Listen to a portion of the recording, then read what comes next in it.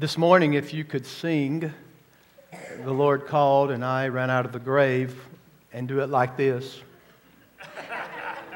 He called, I ran out of the grave. I kind of scanned to my left to look. I'm not going to call any names, but I mean, folks, that's pitiful. I'm just telling you like it is. I got a little reverb, Zach. I don't know if it's from this one or... but anyway, shame on you. You know, the Scripture says in John 10, which I'm going to take a little break after I do prayer one more time next Sunday at Daniel. We're going to take a little break leading up to Easter. And so on the 22nd, we're going to talk about the Good Shepherd that lays down his life for the sheep. Do you know that Jesus is the gatekeeper? And the Bible says that he calls his sheep by name. They know him. And he will bring all his sheep, remind you, into his fold. So I want to remind you, when he calls you and you come out of the grave, you ought to be excited. He's the doorkeeper. He knows his sheep by name. That's personal. So if you've been saved, it's personal. Amen. All right. That's another sermon. Okay. Daniel chapter 9.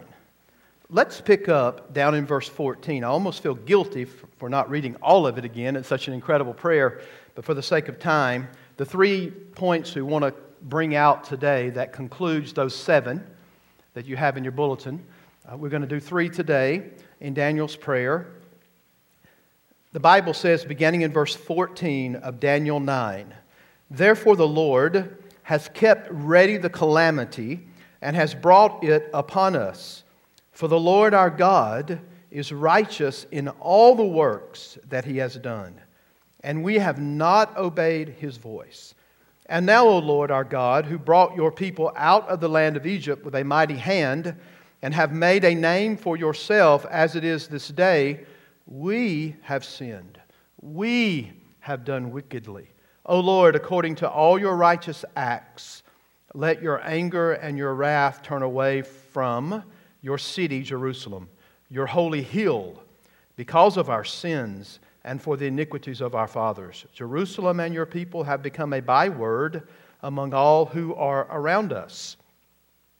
Now therefore, O God, our God, listen to the prayer of your servant and to his pleas for mercy, and for your own sake, O Lord, make your face to shine upon your sanctuary, which is desolate.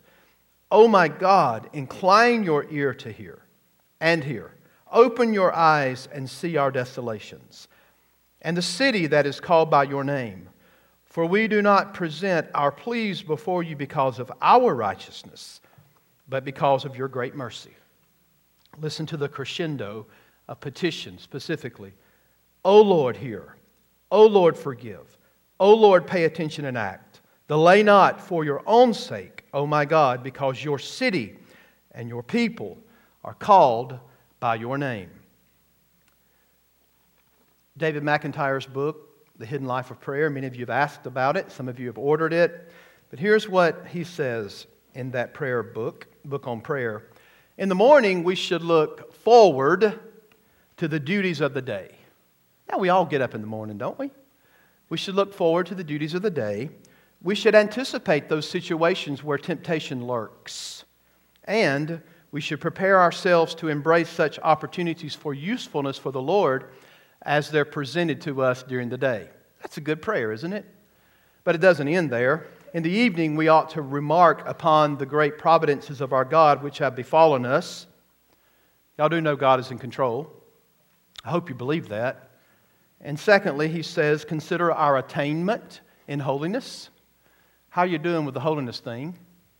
Consider that attainment in holiness, and endeavor to profit by the lessons which God has given us to learn during that day. And then he says this, and always we must acknowledge and forsake sin. Then there are numberless themes of prayer which our desires are for the good estate of this church, the church of God, for the conversion and sanctification of our friends and our acquaintances, for the furtherance of our missionary efforts, and for the coming of the kingdom of Christ and all that suggests. All this cannot, he says, be pressed into just a few moments. And this statement is so key. We must be at leisure when we are in the secret place. Now, I don't know about you, but most of the time I think leisure is sitting in my chair, watching a game or hanging out with the family, and we consider that leisure. But David McIntyre's point is, you can't really engage God in prayer unless it is in leisure. We're everywhere. We're scattered. We're running to and fro. And may it be in our own lives that our leisure ends up being the times that we focus on the Master. Are you getting this? Some of you are looking at me kind of dumbfounded, because in the United States of America, we think leisure means party. But leisure for the saints of old, leisure for people of prayer, takes that 1 hour, that quiet hour before the Lord, that quiet place, that quiet heart before God. I hated to burst your bubble on the introduction of the sermon, but all of us feel like we could get under that pew right now, right? Go ahead and try it. I've done it. You can get under there. You can fit. I promise you. My heart feels it just as much as yours. So we're in Daniel's prayer. And there are so many things in that opening introduction of things that we ought to pray for that are just laced in Daniel's prayer. It's all through it. So the last three we're going to see is that first, prayer is marked by confession of sin and repentance. Now, would you consider Daniel a righteous man? Y'all would? Well, listen to what Ezekiel says. Verse 19 of chapter 14. Or if I send a pestilence into the land and pour out my wrath upon it with blood, to cut off from it man and beast, even if Noah, Daniel, and Job were in it, as I live, declares the Lord God, they would deliver neither their son nor daughter. They would deliver but their own lives by their own righteousness. Now, that's interesting in a lot of ways, because God says, I'm about to send judgment, and I don't care if Noah and Job and Daniel were here or not. You're going to get judged. Their daughters and their sons will be judged. But it is interesting that Ezekiel says Daniel's a righteous man. Correct? So we'd all have to agree that, yes, here's a righteous man. But I want to remind you that Daniel, as a righteous man, does something that is righteous. And what is that? We identify that we're sinners. Are y'all awake? Yes? Somebody please go, something, okay? You got to help me preach this sermon. Just don't, all right? You're not just a spectator. You got to participate, right? To get the word, to get it. So just think about that. We don't actually think at times that to be righteous means that we identify with sinners. But the fact of the matter is, you are a sinner. So the righteous thing that we do is that we put ourselves. I told you last week that Daniel, per se, is really not guilty of the burden they're bearing, because he didn't leave his covenant faithfulness to God. But all the people did, and yet he associates and identifies himself as a sinner. He realizes that he's made of the same stuff. And I know some of you First Baptist people aren't made up of the same stuff. You're just elite, right? Well, you're not. You're made up of the same stuff, and Daniel realizes that. So he's confessing corporate and national sins to God. And he does so not separating himself from it, but saying, I'm all in because I'm a sinner. In the terms that are used here for prayer, you got to be overwhelmed with the usage of we, right? He keeps considering that, and he piles up these terms about Judah's sin. Concerning that truth, Brian Chappell says, Daniel confesses the reality of his sin and the people's sin because he's been called to carry their burden and his own, even though he didn't cause the burden. He feels the responsibility because he loves the people. He feels the care that he needs for the people. An old Puritan, and if you don't read Puritan theology, you should, Thomas Manton said, confession is the vomit of the soul. What seemed pleasant in the ingesting is loathsome in the injecting. Isn't that true? Shouldn't our hearts feel that way when we know that we've grieved the heart of a covenant faithful God and we come before Him in confession and repentance? So the prayer as a whole is really a prayer of confession. If you start reading through, we brought out the 4 first characteristics. I get that. But as a whole, when you read through this prayer, the first thing you think about is confession of sin and the need for repentance.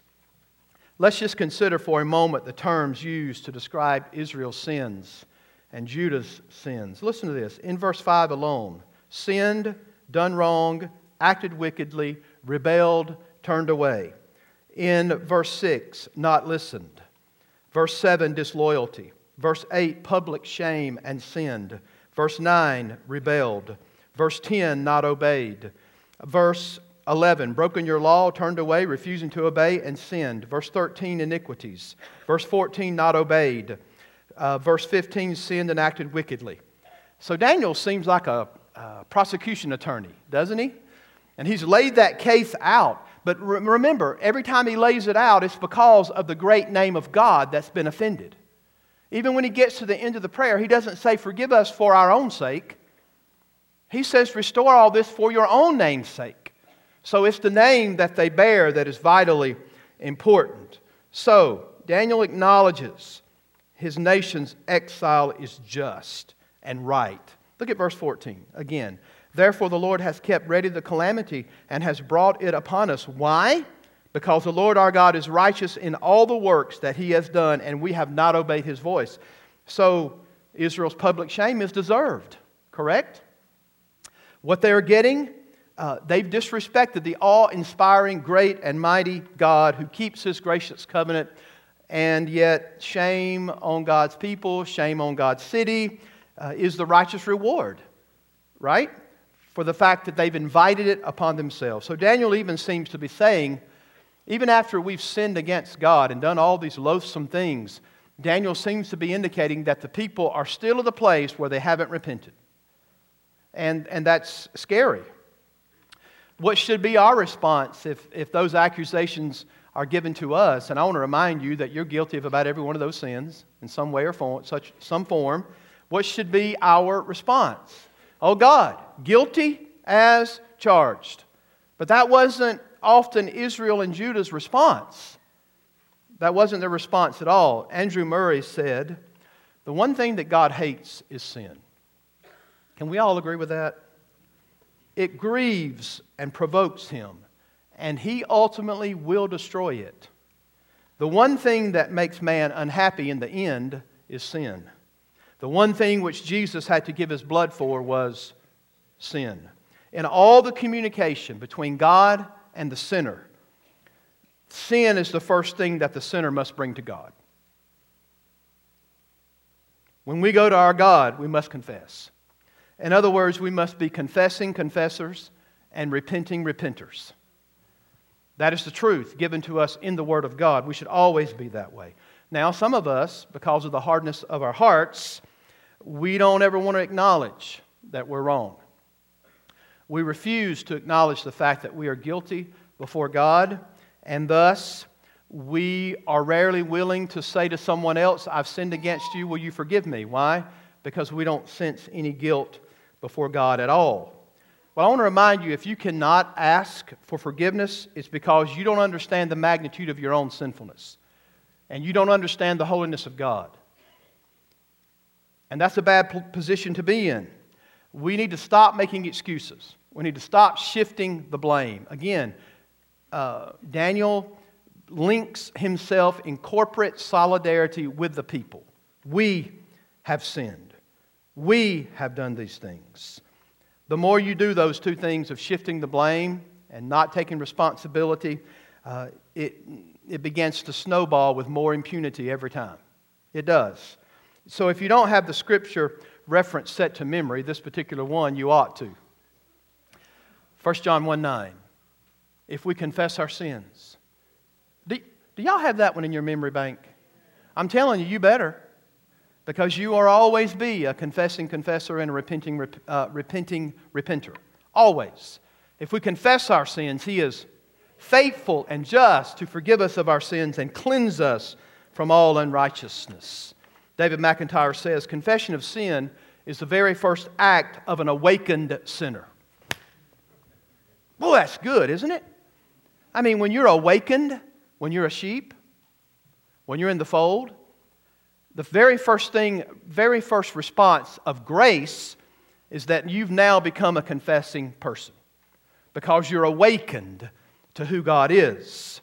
When God desires a habitation to dwell in, He prepares a broken and contrite heart. But we speak now rather of the confession of sin, which is by those who are already justified, having been found in acceptance in Christ. Though we are all children, guess what? We're sinners still. That's what McIntyre says. And if they walk in the light, they're conscious. But I want to remind you that in your unregenerate state, you never were conscious to the turpitude of your guilt before God and the hatefulness of iniquity. In other words, folks, when you are saved and regenerated and born again, then you are conscious of sin. The Bible says in 1 John, if you say you have no sin, you're a liar, and the truth is not in you. But I want to remind you that you cannot even be awakened to that reality unless you're born again. Right? This happens because of the Lord's work. And when you get to that point in life and you're truly saved, then you agree with David that it's God's countenance that you sense in your life, and you sense, well, here it is. David says, against thee and thee only have I sinned, and done this evil in your sight, that you might be justified when you speak and clear when you judge. We come to understand that God is righteous, and we come to understand that we are sinners. But when the light has been turned on, when you have God open the eyes of your heart, which is synonymous with being regenerated, when that happens in your heart and life, then you view sin in a different way. Now, in the Bible, confession of sin is explicit. Do y'all agree? And I also believe that the care of Christian living is for particulars. The great promise of the New Testament is absolutely definite. If we confess our sins, He is faithful and just. So, that's important. A wise old writer once said, a child of God will confess sin in particular, but an unsound Christian will confess sin by wholesale. He will acknowledge that he's a sinner in general, whereas David does not do that. David says, against thee only have I sinned, and he doesn't say I've done evil. He says I've done this evil. In other words, he takes I cut my finger yesterday. It's my wife's fault. I was doing work for her. But here's what David does. David says, right there is the sore. Are y'all listening? I mean, we love this Baptist praying, forgive us for all our sins, amen. Well, did you commit all of them at one time? Did the Holy Spirit only tell you that you sinned at the end of the day? How quickly in the countenance and presence of God are you reminded that you've sinned against God? If you're saved, folks, I'm telling you, if you're saved, it ought to be immediate. You ought to be able to say, this sore, here it is, right here. And that's what God does if you're saved. He points that out. So you're a confessing confessor, right? That's what you're doing if you're saved. There are times when you're praying that God will bring back up in your spirit sins that you committed them, and God has forgiven you for it. But your conscience sometimes would grab back to those sins. Anybody ever there? Yes, that happens. In such cases, I think the Lord is teaching us how that we ought to fresh and anew implore Him for pardoning grace every single day. Now, I want to remind you of something. If you're saved, you're not going to bend one day before the judgment seat of divine law. Because if you do, you're lost forever. Don't you love that verse? Christ is the end of the law for everyone who believes. Man, that's good stuff. Christ is the end of the law. I need to preach a sermon just on that one verse. Christ is the end of the law. But who you will bow before is your Father, to whom you've been reconciled to Him by Christ Jesus. So for all of us, if you're saved today, we're confessing confessors and we are repenting repenters. Y'all got that one? That's the first one. Number 2, prayer will be specific and earnest in its petitions. Now, did Daniel say, Lord God, bless all the Jews in the world and all the pagans, amen? Is that the way he prayed? Now, I'm not saying there can't be general sweeping prayers, because to say thy kingdom come, thy will be done is a sweeping prayer. And Jesus actually in the model prayer said we should pray that way. It's not wrong to pray for all the missionaries in the world right now, this moment, who are suffering persecution. I think that's a great prayer. So, but notice in this prayer, when Daniel is before the throne of grace, he's compelled to ask for specific petitions. Verse 16, O Lord, according to all your righteous acts, let your anger and your wrath turn away from the city of Jerusalem, your holy hill, because of our sins, for our iniquities. Do you notice that he is praying specific petitions to his God? John Newton wrote, "You're coming to a king with large petitions. With you you are coming to a king, and large petitions with you bring, for his grace and power are such that none can ever ask too much." We need to be specific in our petitions before God. I think when we're praying biblically, we are asking God to do things that are impossible by man. Is that not true? We're asking our God to do what we cannot do. Daniel is asking God to restore the glory of His name. We can't do that. Only God can do that. We are asking God to do what we cannot do. You're coming to a God of which it is said in Scriptures, things that are impossible through man are possible through God. God can actually do it. So Daniel's prayer begins to build. I said this earlier, as he begins to ask more in his prayer and his meditation over petitions. Make your face shine. Verse 17. Listen closely, my God, and hear. Open your eyes. See the desolation and devastation on the ones who bear your name. Man, what a prayer. God, restore the glory of your name, because we're awful sinners and we're not living like we should, but your name deserves more. So do it for your name's sake. Lord, we appeal to your abundant compassion, verse 18. And then reaching that crescendo effect, he cries out in verse 19, Lord, hear. Lord, forgive. Listen. Do not delay. Do it for your own sake, for we are undeserving. Lord, do it for your own sake. Do it because it will bring glory to your name and show the nations just who you are. That's good praying, isn't it? But we like to think it's about us. And we're just walking into the convenience store and we're sitting in, or the mall, and we're sitting in Santa Claus's lap, and we're just that's not the kind of prayer you have here. Daniel prays, Lord, restore your name and your reputation, and do it for your name's sake. There was a man who lived years ago, and they called him Archbishop Layton, and he summed up prayer by this way. Well, this is a good way for us to think about prayer. Remember always that you're in the presence of God when you pray. Rejoice always in the will of God over your life. And thirdly, direct all the glory to God. Isn't that a good way to pray? Is Daniel not doing that? That's exactly what he's doing. I am in your presence, O God. I submit myself to your will, and I want you to do it for your name's sake. And that's for God's glory. So prayer is made up of confession and repentance. It is specific and earnest in its petitions. And finally, prayer is a part of the plan of God. Over the years, I've been asked this repeated question. If God is sovereign, then why pray? Do we need to establish that God is sovereign? One verse is all you need. Job 42:2. I know that you can do all things, and that no purpose of yours can be thwarted.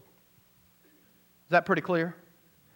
When God decrees something, there's an impossibility here. And that impossibility is it will not happen, right? When God decrees, His purpose cannot be thwarted. Now, you have to wrestle with that in many avenues of life, whether that's soteriologically or just the everyday things of life. But when God makes a decree, Job gives us testimony that God's purpose cannot be thwarted. Does everybody agree with what the text says? If you say amen, you better believe it, right? That's what the text says to us, that His purposes will come to light. Now, there are a couple of ways I could answer that question. Why pray if God is sovereign? I could give you the duh response. And the duh response is God has commanded us to pray. And if God only commanded His servant, doulos, bondservant, to pray, then I would pray no matter what, because it says so in the Word of God. It's what we should do. The truth is, again, if He says pray, that's good enough. Now, God never says to us, I want you to sit around long enough to figure out my divine sovereignty and your human responsibility in all this before you pray. Does it say that? No. What I want to remind you of, being nice and not saying duh, is to say to you, prayer is part of the plan of God.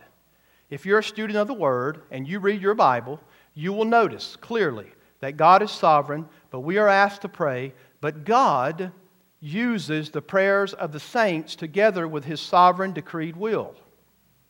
That's the clear understanding of the Bible. Revelation 8, we are told that there's this big censer, and it's filled with the prayers of the saints. And then we actually have a time when it reaches a certain level that the censer is hurled down to the earth and all the series of decreed events begin to happen. When you pray, folks, is part of the plan of God. That's an awesome picture in Revelation chapter 8. I believe that God has ordained all things to come to pass. I'm stupid enough to believe if God says that no plans of His will be thwarted, then that's the truth of the matter. Call it foolishness, whatever you want to call it. I just believe my God is sovereign, and if the Bible says that, that's a promise I have to take to the bank. I don't believe that 90% of the things will be worked out. I believe 100% will be done according to His decreed will. That's my stance. Never going to change it. As a matter of fact, Romans, listen to this, chapter 11. Amazing. One of my favorite verses in the Bible. Kind of a life verse. Romans 11:36. Well, let's read verse 35. Or who has given a gift to him that he might be repaid? Why does God refuse any kind of repayment? And then the fact that you can't pay Him at all? Well, here's a reason. I'm glad you asked. Verse 36. For from Him and through Him and to Him are all things. To Him be glory forever. God is in debt to no man. In verse 35, why is God not in debt to any man? Because of Him. That means everything originates with God. Right? Through Him. That means everything flows through God. And to Him. That means everything that's done, ever decreed, is for God. And that's why we mess up so often in the United States thinking salvation's all about us. What about the Savior? He's the one who's the great shepherd that came. But we put the emphasis on self, and we don't put the emphasis on for, from Him, and through Him, and to Him are all, Allah's, all things. He loans us what we need to praise Him. Y'all get that, don't you? Because He accepts nothing short of perfect praise. So He's loaning to you praise. He's given you the raw materials to give back to Him. That's how awesome our God is. And God will be glorified throughout all eternity. And then the writer Paul says, so let it be. Amen. So let it be. I hope we understand this and can see that prayer, Jonathan Edwards said it best, prayer is the nerve that moves the hand of God. And it is God who sets His people to praying. Now think about it, folks. If you are let's go back to point one of this sermon. Prayer flows out of a vibrant faith and a close walk with God. Why is it the people of God, why is it that we don't agree with God and pray for His will? Because we're not walking with Him. But for those of you who are walking with Him, He's going to impress upon your heart what that prayer needs to be in light of the fact that He's going to work His decreed will. Acts chapter 8. Philip is just kind of hanging out, and here's an entourage coming, the Ethiopian eunuch, out of Jerusalem because he's a pagan, yet he's gone up to worship. And lo and behold, what is he carrying in the chariot? A scroll of Isaiah. He's reading the scroll of Isaiah, and he says, how can I know what this is about if someone doesn't tell me? Oh, don't ever say that to a preacher, right? And he begins to share the gospel. What is that? That's the awesome sovereignty of God bringing together a sinner and someone who's willing to share the gospel. Divine sovereignty, human responsibility. Here's the deal. We need to make sure that our obedience is in sync with the sovereignty of God. That you're in touch with the Spirit of God. Because this is the way our God works. When we go to our God, we're not going to inform Him of anything. He's not hired you this week as a consultant. I know we're vain enough to think that. We are vain enough to think that if God would have just checked with us last week, then the coronavirus will be gone this week. I mean, we're vain enough to think, Lord, if you would have checked with me, I could run this country a whole lot better than you could. Now, trust me. We see it on TV all the time, don't we? Now, most of these people are lost. I get that. But the fact is, when we pray, we're laying hold of the God who can do absolutely anything He pleases. As a matter of fact, the Bible says, on the face of the earth, our God does whatever pleases Him. Here's the God you're dealing with. When we pray, we're laying hold of the God who can do absolutely anything He pleases. So this prayer is reflective, biblically, of a godly prayer. Why? Because it's filled with the character of our God. It's filled with His attributes. It's filled with the Scripture. It is the Scripture that prompts Daniel to begin to pray to begin with. Think about all those references. 1st and 2nd Kings, Chronicles, Psalms, Deuteronomy. All of those cross-references. That's what's happening in his life. God's promises are what motivate Daniel. Even the promise that if you don't turn, you're going to be judged. I mean, that's not a good promise for us. But folks, God is righteous in all His ways. And He's going to do exactly what He said He was going to do, and that motivates him. The prayer is filled with confession. It appeals to God to do what only God can do. And the prayer is in sync with the sovereignty and providence and plan of God. Folks, is there anything too difficult for God? No, there's not. Is there anything too difficult for our God? Anything too challenging for Him? Is there anything outside of the reach of our God? I think our God delights in the humble petitions of His people. And that's what you see from Daniel. And I want to remind you that we come to Him through the blood and righteousnesses of the Son of God, or we don't come at all. You understand when you pray that you could never approach Him apart from Jesus? I don't know if this is a word or not. Approachability, maybe? Is that a word? I think so. You can't approach Him. You have no access apart from Jesus. So you ought to thank Him for the blood of the Lamb. The access that we enjoy, the advocacy on our behalf that we can come before Him. We go to Him sometimes and we say, God, save our kids. Don't we? We know that only God saves. And we put it before Him. God, save our kids. I know there's some, and even in our midst in the last couple of weeks, you pray this. God, give me a job. We trust the sovereignty of God. We cry out to Him. God, bring healing in a particular relationship. Have you cried out to Him recently about that one? God, please act on my behalf. Act on behalf of your people. He does not answer always precisely the way we think He should. Again, we like to be His consultant, right? But we can rest assured that He hears the prayers of His people. Why? Because your prayers have been bought by the Son of God and His blood. That's what the Bible teaches. So here's the concluding part. In light of the greatness and grandeur of our God, I want you to think about the fact that the greatest motivation to pray is really the cross, isn't it not? And what Jesus actually did for His people on the cross, based upon His work in saving us. The Bible teaches us that God has a plan for us, and it's called holiness. Is that not what's flowing out of Daniel's life? He desires an attainment of holiness before God, not because living a certain way saves him, but because he's already been redeemed. He has this desire in his heart for an attainment of God working more and more and more in his heart and in his life. Do you know that God has promised to sanctify His church? If He has, then guess what He'll do? He will do it. God has actually promised to sanctify you and me. He's promised us. Listen to the Bible, Romans 8, verse 29. For those whom He foreknew, He also predestined. Did I read that word? I know I get smacked around and called out for actually giving out a biblical word sometime, but I want you to underscore that word in the Bible. The preacher didn't make it up. Y'all okay with that? For those whom He foreknew, He also predestined to be conformed to the image of His Son. Don't you love it? Folks, those He foreknew, He also predestined, check it out, to be conformed to the image of His Son.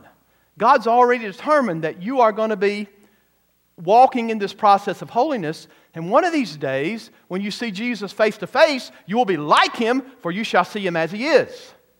That's happening in your life. And Daniel realized this. All of this praying has to do with the fact that we bear your name and we have a desire to be conformed as much as we can this side of heaven. And I want to remind you that Romans 8 goes on to say, those He called, He justified. Those He justified, He glorified.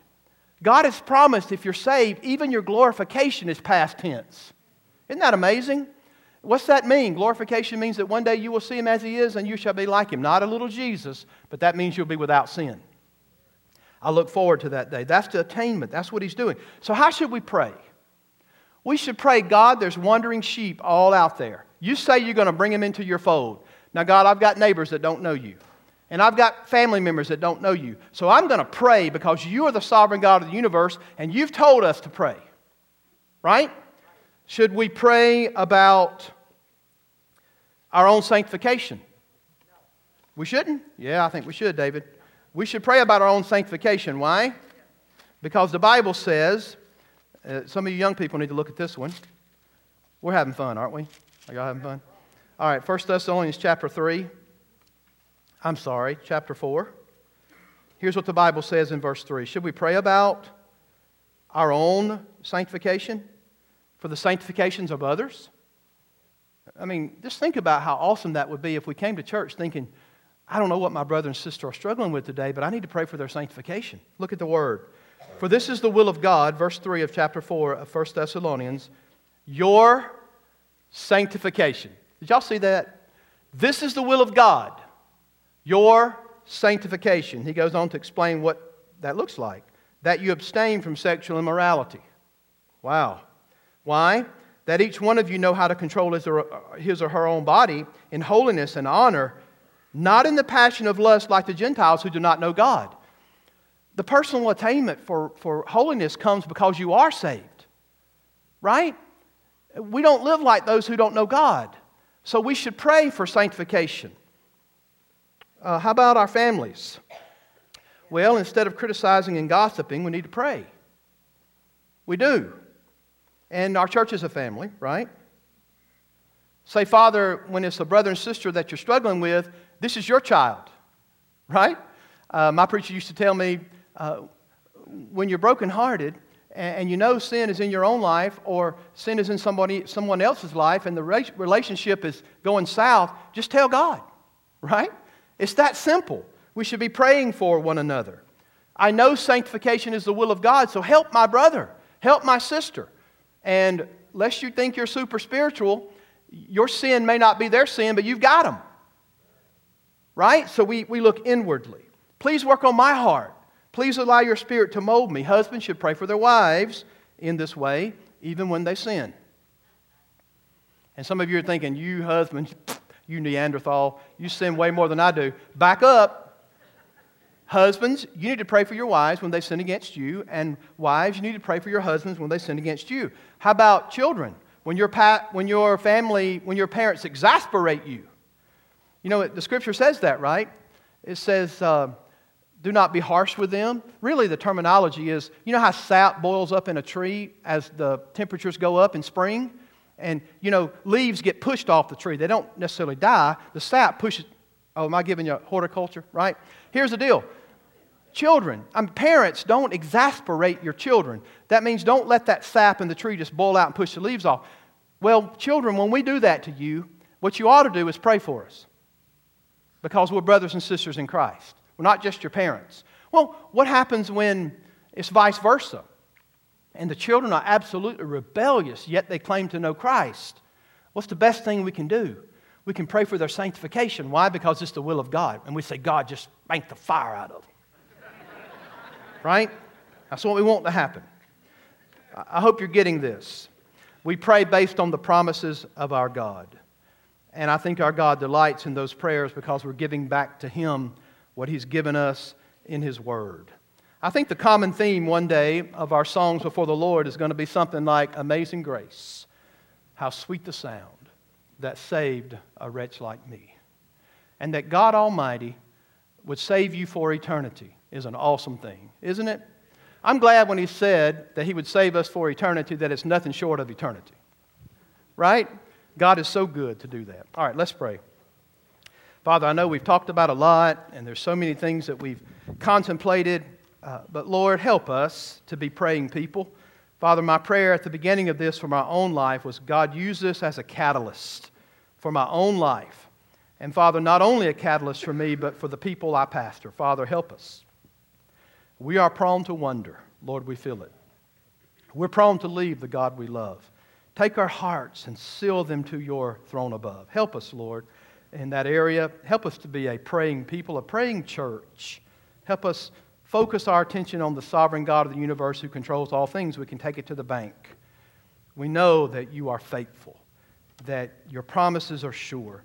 God, help us to begin to pray your promises across our church family for one another. We are a family that's living life under the Word. I know we have emotions. I know we have our own thoughts of what we think things mean and what they say. But Father, may your Word be our guide. May it be a lamp unto our feet and a light unto our path. Help us, Lord. In Jesus' name we pray. Amen.